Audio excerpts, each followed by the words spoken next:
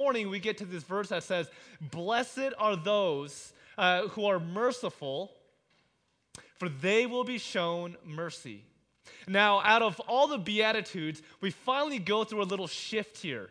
The first three Beatitudes are all about this mind shift that needs to change.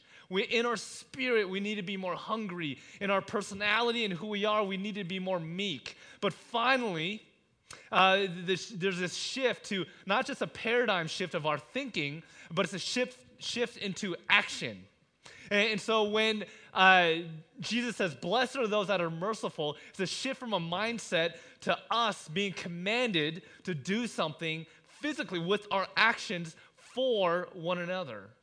And so therefore, be merciful. I want you to practice it. I want that to be an act for people, for those around you, to be merciful, for then you will receive mercy. And so we'll look at, we got to look at, well, what is mercy? What does that mean? So if you're the note-taker type, we'll answer that question. What is mercy? Then we'll understand that mercy we have been given. Mercy we have been given. And then we'll say mercy is also something we need to give away. Mercy is something we need to give away. And it's something that we're able to do in and through Jesus. So let's pray and we'll get started. God, thank you so much that you have shown us mercy, and that because you have shown us mercy, we are able to and should show mercy to others. As difficult and as painful and as excruciating that might be for many of us, help us to come to that place. We thank you. In your name we pray. Amen. Amen. A few weeks ago, I went on this ride-along with a police officer not only downtown Seattle, but in Capitol Hill. So it got interesting. And it was really fun. And it's something that I've wanted to do for a really long time because some of you guys might know this. When I was growing up, I didn't say as a 5-year-old, "Mom, I want to be a pastor when I grow up." That just wasn't it. It was, "Mom, I want to be a police officer." I wanted to be a cop for years and years and years. And so this really interested me. And so I went on this ride along with a good friend of mine, and I was so excited because I got to ride along in the evening where all the action happened in Capitol Hill, which was very fascinating. And out of my enthusiasm, I would ask her questions like, "Okay, if something goes down, can I help you and tackle them?" "No, Prentice." "Okay, but if something's going down, can I help handcuff them just one time?" "No." I literally asked it, "Can I just drive the SUV just one block?" "No." "You just sit there, don't do anything, don't touch anything, just sit there, and we can just talk." Like, all right, I'll take it. And so we're going along, and I was hearing some interesting calls, and one of the calls that were coming in was, a man dressed like Pikachu running down Pike Avenue. And I started cracking up. I was like, did you hear that? And she didn't even flinch. Like, yeah, that's normal. Like, oh, okay. And we were hearing all these random calls. And then there was this one call that I actually never forget. It says, homeless man with his pants down, swinging a little shovel, yelling obscenities. And I thought, okay, this is interesting. And so what she called this a level 3 or something like that. And she flips on the sirens. And now it's like I feel like I'm in a movie. And we're going in the police SUV. We're running red lights. I mean, this is like stuff just got real, right? And I'm so excited. And maybe it's because I saw too many episodes of Cops when growing up. But I thought we were going to tackle this guy. We're going to chase this guy. We're going to have a showdown. Something awesome is going to happen. And so as soon as we pulled up, there were other officers surrounding this man, gently talking to him. It's like, okay, that's all part of the plan, right? Like, what's going to happen? And I'll never forget this image that I saw. They were gently talking to him. They calmed him down. They took the shovel from his hand, and then one of them went up to him, and it's a police officer going up to this homeless man and helps pull up his pants. And it was a powerful image to me. And then as this police officer pulls up his pants, puts him in a car, and they drive away. And then I asked my friend, I said, what, are they taking him to jail? Is he being arrested? Because I thought there was plenty of reasons why this person would have and should have been arrested. And I'll never forget it. She said no, that they're actually taking him to a detox center because he was intoxicated. And I thought, oh, he's not being arrested? Like, he's not going to be in trouble? He's like, no. Yeah, he could be, and there are probably reasons why he should be. But we decided that we're going to take him and let him relax, let him sober up, and maybe find him help, whatever that looks like. And I thought immediately that was a huge sign of what we're talking about today. That's an illustration of what it looks like to be merciful. There was mercy on that person's life and in his actions at that time. And yet we've all experienced a similar type of mercy. And so before we go on, let's talk about what this mercy means. What is mercy? And now we have to understand that there's a difference between mercy and there's a difference between that and grace. Grace and mercy are different things, although they're joined at the hips and they work side by side together. And so there's this word grace in Greek is charis.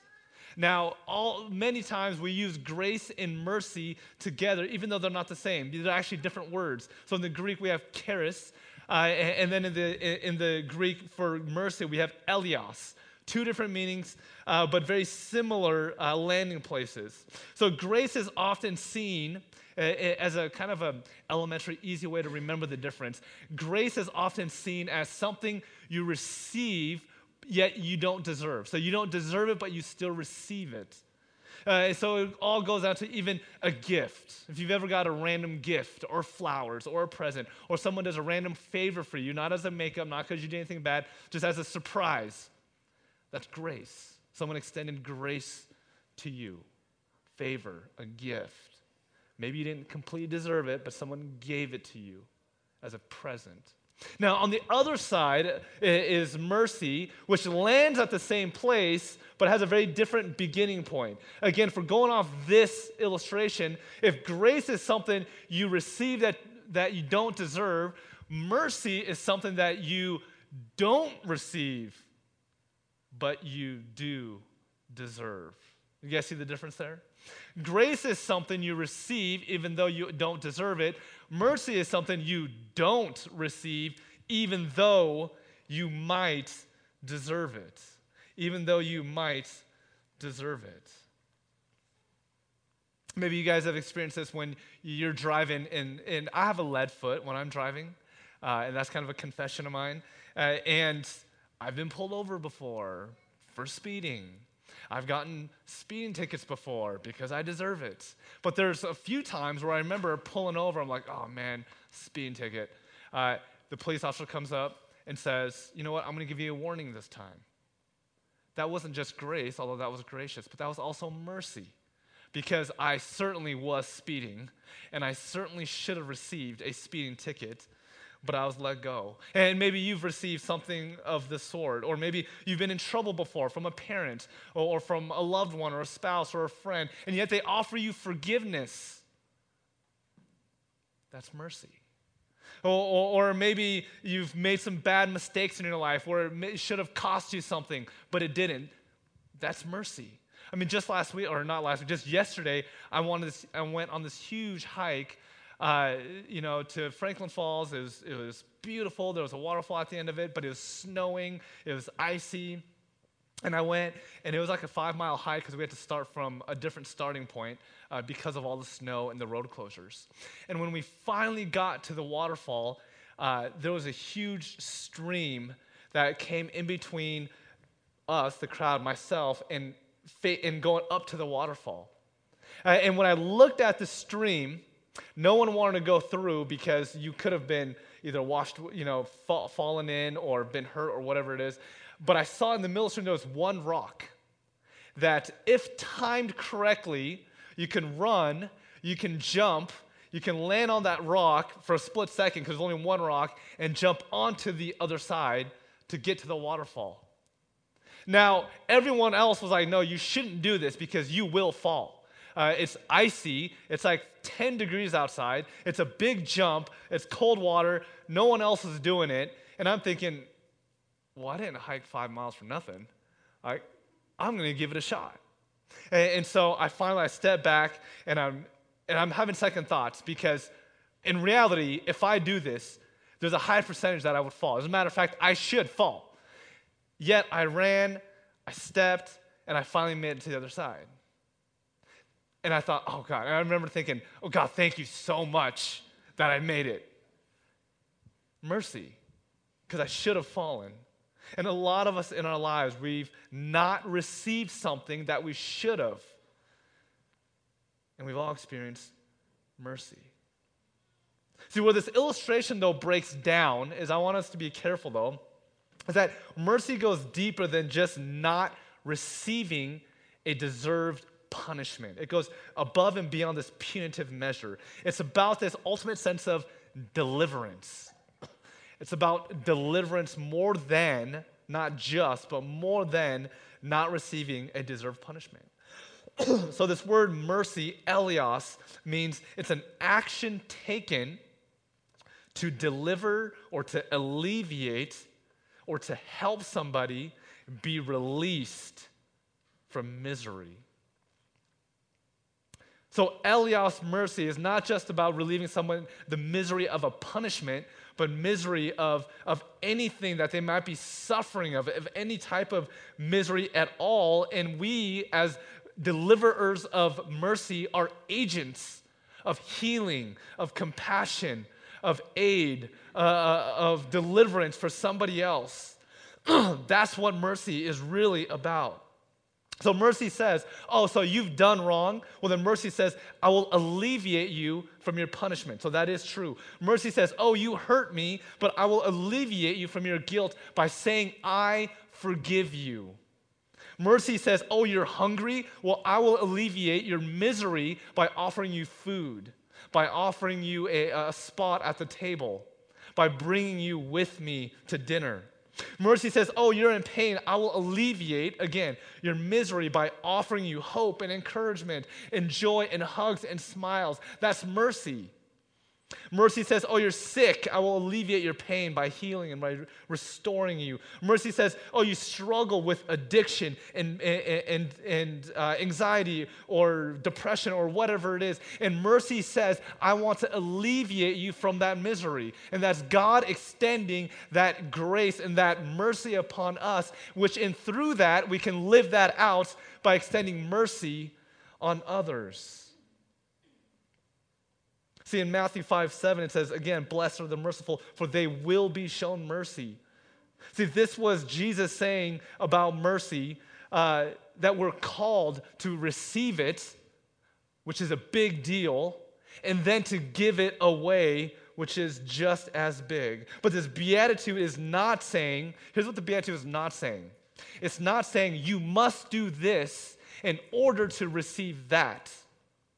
You must show mercy if you want to attain mercy from God. Otherwise, you're not going to receive it. That's not what this beatitude is saying.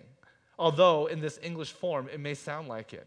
Jesus is reminding them that they've already been given mercy. And in this verb, that they'll continue to receive mercy. And because of that, that should actually change the way they live.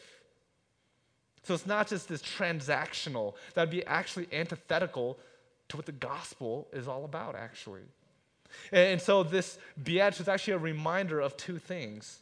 First is this, that again, that each hearer during this time was a reminder that they were also recipients of mercy. In Matthew, just one chapter before, it says this: Jesus went throughout Galilee, teaching in their synagogues and proclaiming the good news of the kingdom and curing every disease and every sickness among the people. That's mercy.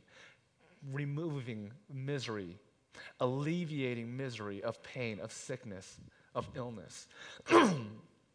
So his fame spread throughout all of Syria. They brought him back, and then they brought him all the sick, all who were afflicted with various diseases and pains, and demoniacs, and paralytics, and he cured them, it says.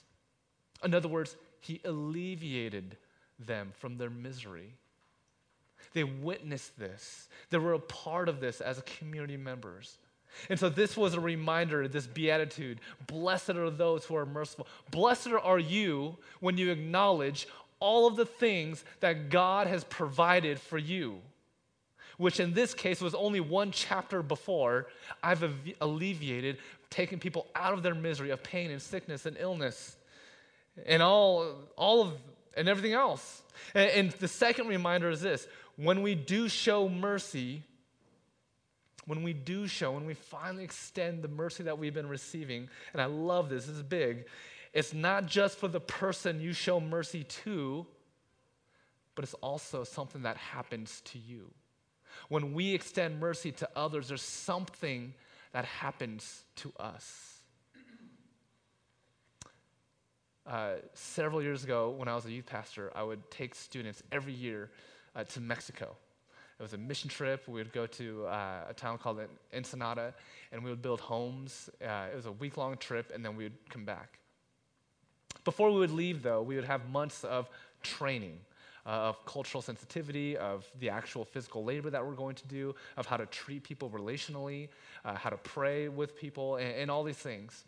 And I will never forget, like every year, the students would come with similar mentalities. Oh man, I can't wait to go down there and change people's lives.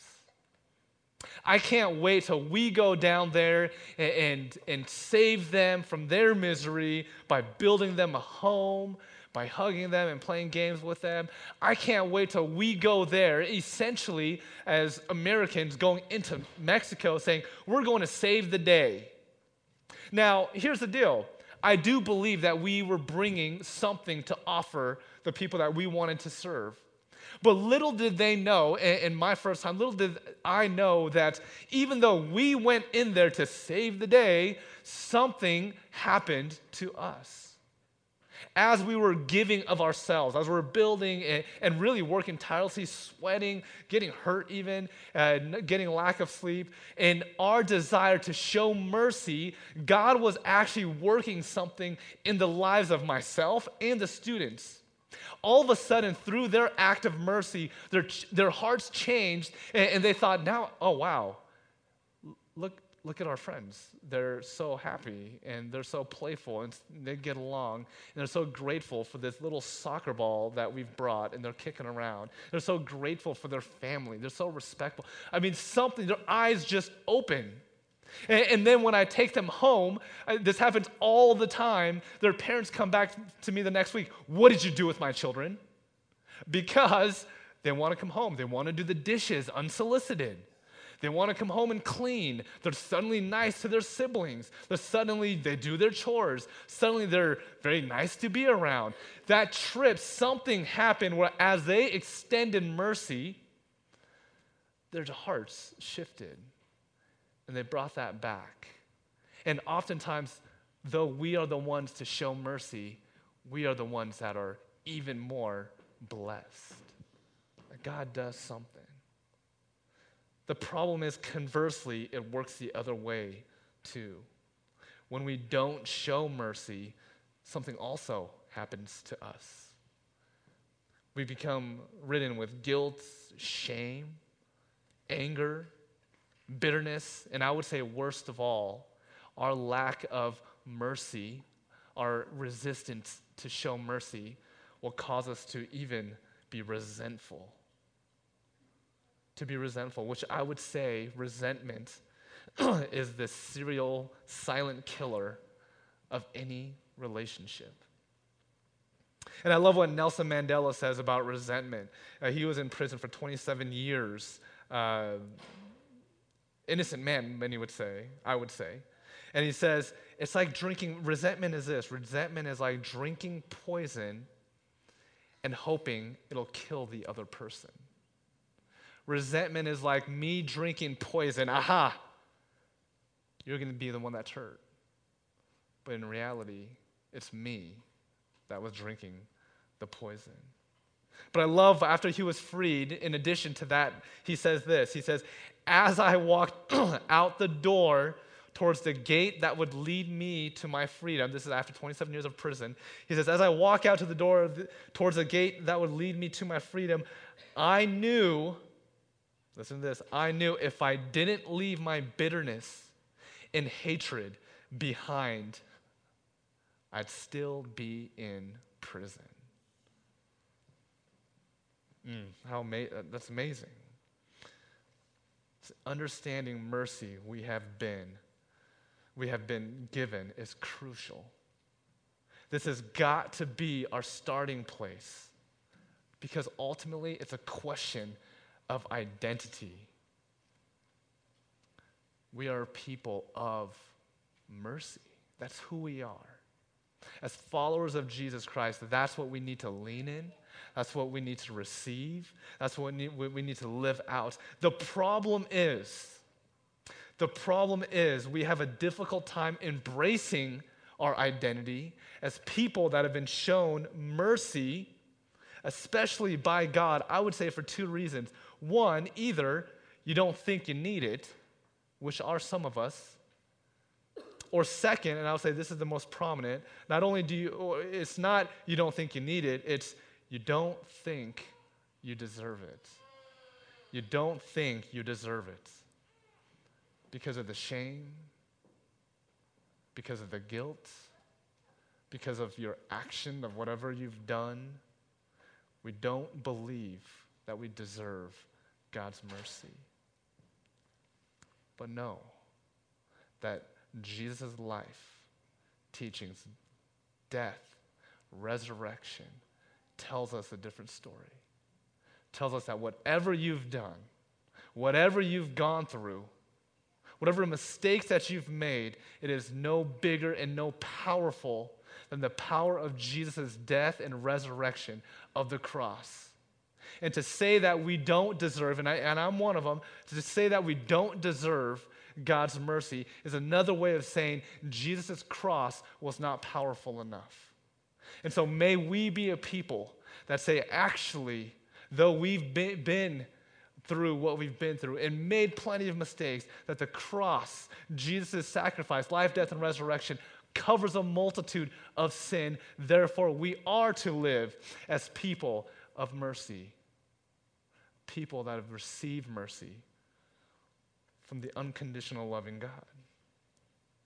See, the understanding, this is really important, the understanding of who we are becomes the very conduit in how we relate to others. I want to say that again because it's so important. The understanding of who we are, what we believe about ourselves, is the pathway in which we view and treat the people around us. So when the Bible says, love your neighbor as yourself, well, this is really awesome and great because you're going to love others as long as you love yourself. The problem is, for many of us that deeply wrestle with loving ourselves, the question is, how do we love others? Because if it's true that we should love the others the way we love ourselves, well, if I love someone to this extent, I'm going to love my neighbor to this extent. The problem is, if I love myself to this extent, I can only offer my neighbor love of this much. But what changes this to this is knowing that we are all created in the image of God, loved by God. Not only that, but also forgiven and set free by God, by God's mercy. And it's then, and only then, mercy we can give away. Then we relate to people, not out of this obedience necessarily, just because the Bible tells me so, but it becomes visceral. It becomes visceral.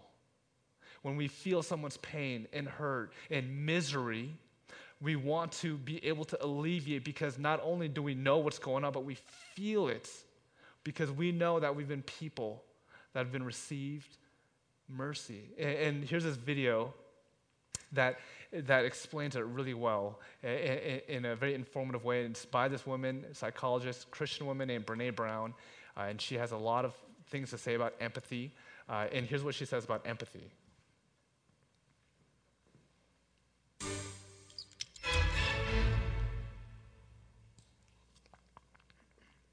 So what is empathy, and why is it very different than sympathy?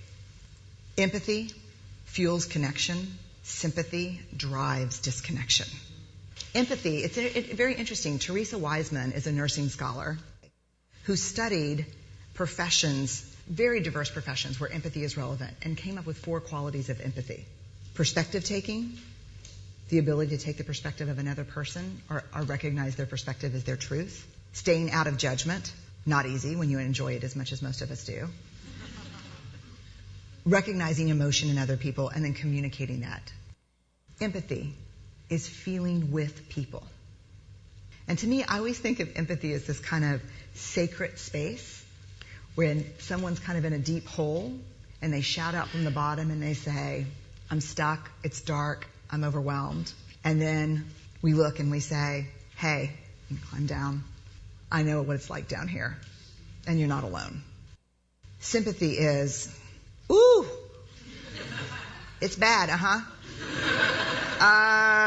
no. You want a sandwich? Empathy is a choice, and it's a vulnerable choice, because in order to connect with you, I have to connect with something in myself that knows that feeling. Rarely, if ever, does an empathic response begin with at least. Yeah. And we do it all the time. Because you know what? Someone just shared something with us that's incredibly painful, and we're trying to silver lining it. I don't think that's a verb, but I'm using it as one. We're trying to put the silver lining around it. So, I had a miscarriage. Oh, at least you know you can get pregnant. I think my marriage is falling apart. At least you have a marriage. John's getting kicked out of school. At least Sarah is an A student. But one of the things we do sometimes in the face of very difficult conversations is we try to make things better. If I share something with you that's very difficult, I'd rather you say, I don't even know what to say right now, I'm just so glad you told me.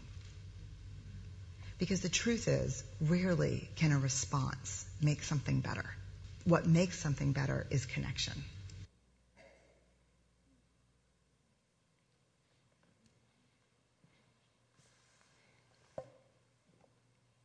Empathy is very different from sympathy. People's pain, when we understand our mercy that we've been receiving, that we are people of, then we can extend it to others. Then people's pain becomes our pain.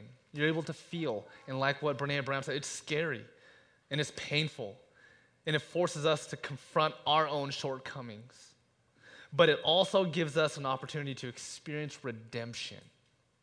Not only for the person that you're extending mercy to, but also to ourselves. This is when our past, our dirty past, whatever it is, now is redeemed for the good. Now what was once junk, what was once unclean, what was once shame, and what was once guilt, whatever that is, you fill in the blank, now becomes a tool that becomes life and food and water for others. For example, people always ask me, Prince, when did you get so passionate, when did you become so passionate and interested in social justice or justice issues around the world and justice issues around our community? And I often tell them, I can name almost exact day, as funny as that sounds. I can almost tell you the exact day that I fell in love and became more passionate about justice issue. And they said, well, when is that? I said, you know what, it was in my 7th grade year, when I was in junior high, when a classmate called me a racial slur and told me to go back to where I came from, which was Seattle. But it's through that, and I said to myself, it's that day. Because I know how it feels. And it wasn't my last, and it won't be my last to this day. But I know what kind of pain and the hurt that people are going through, at least a glimpse of it, because of my own. And so then those experiences that we once hated ultimately becomes a gift not only to yourself, but to others. And I would say empathy is one of the greatest gifts, one of the most powerful gifts, and the biggest gifts, and the most sacrificial gift you can offer anybody. So when we are in tune with the fact that God has shown us mercy, then we're able to show mercy to others. And mercy gives birth to gratitude, and gratitude leads to worship. In Romans chapter 12, as we read, it says, in view of God's mercy, in light of, because we've received mercy, to offer ourselves sacrificially to others and to God. And that is what worship is.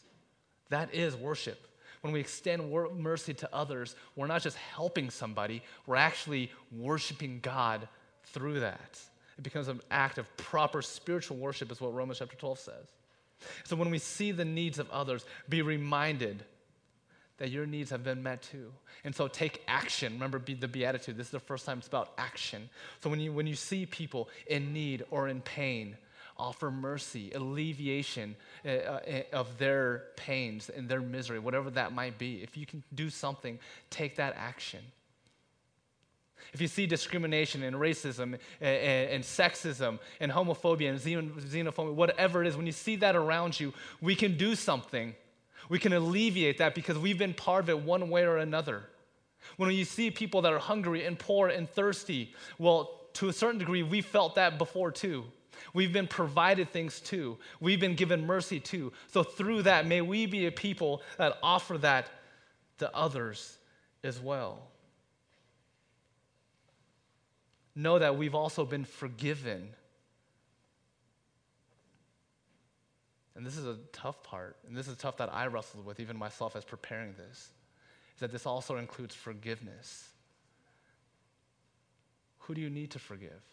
Who do you need to truly forgive? Not just say, oh, I forgive you, let's move on with life. Who do you need to truly forgive? Because that's difficult. I'll just end with a short story. When I was in California, I was watching the news, and there was a serial killer who was being tried, or he was being sentenced. And part of that sentencing is where every person that he hurt or he killed, the family member can come up to the podium and say something. And it went on for hours because there were so many victims.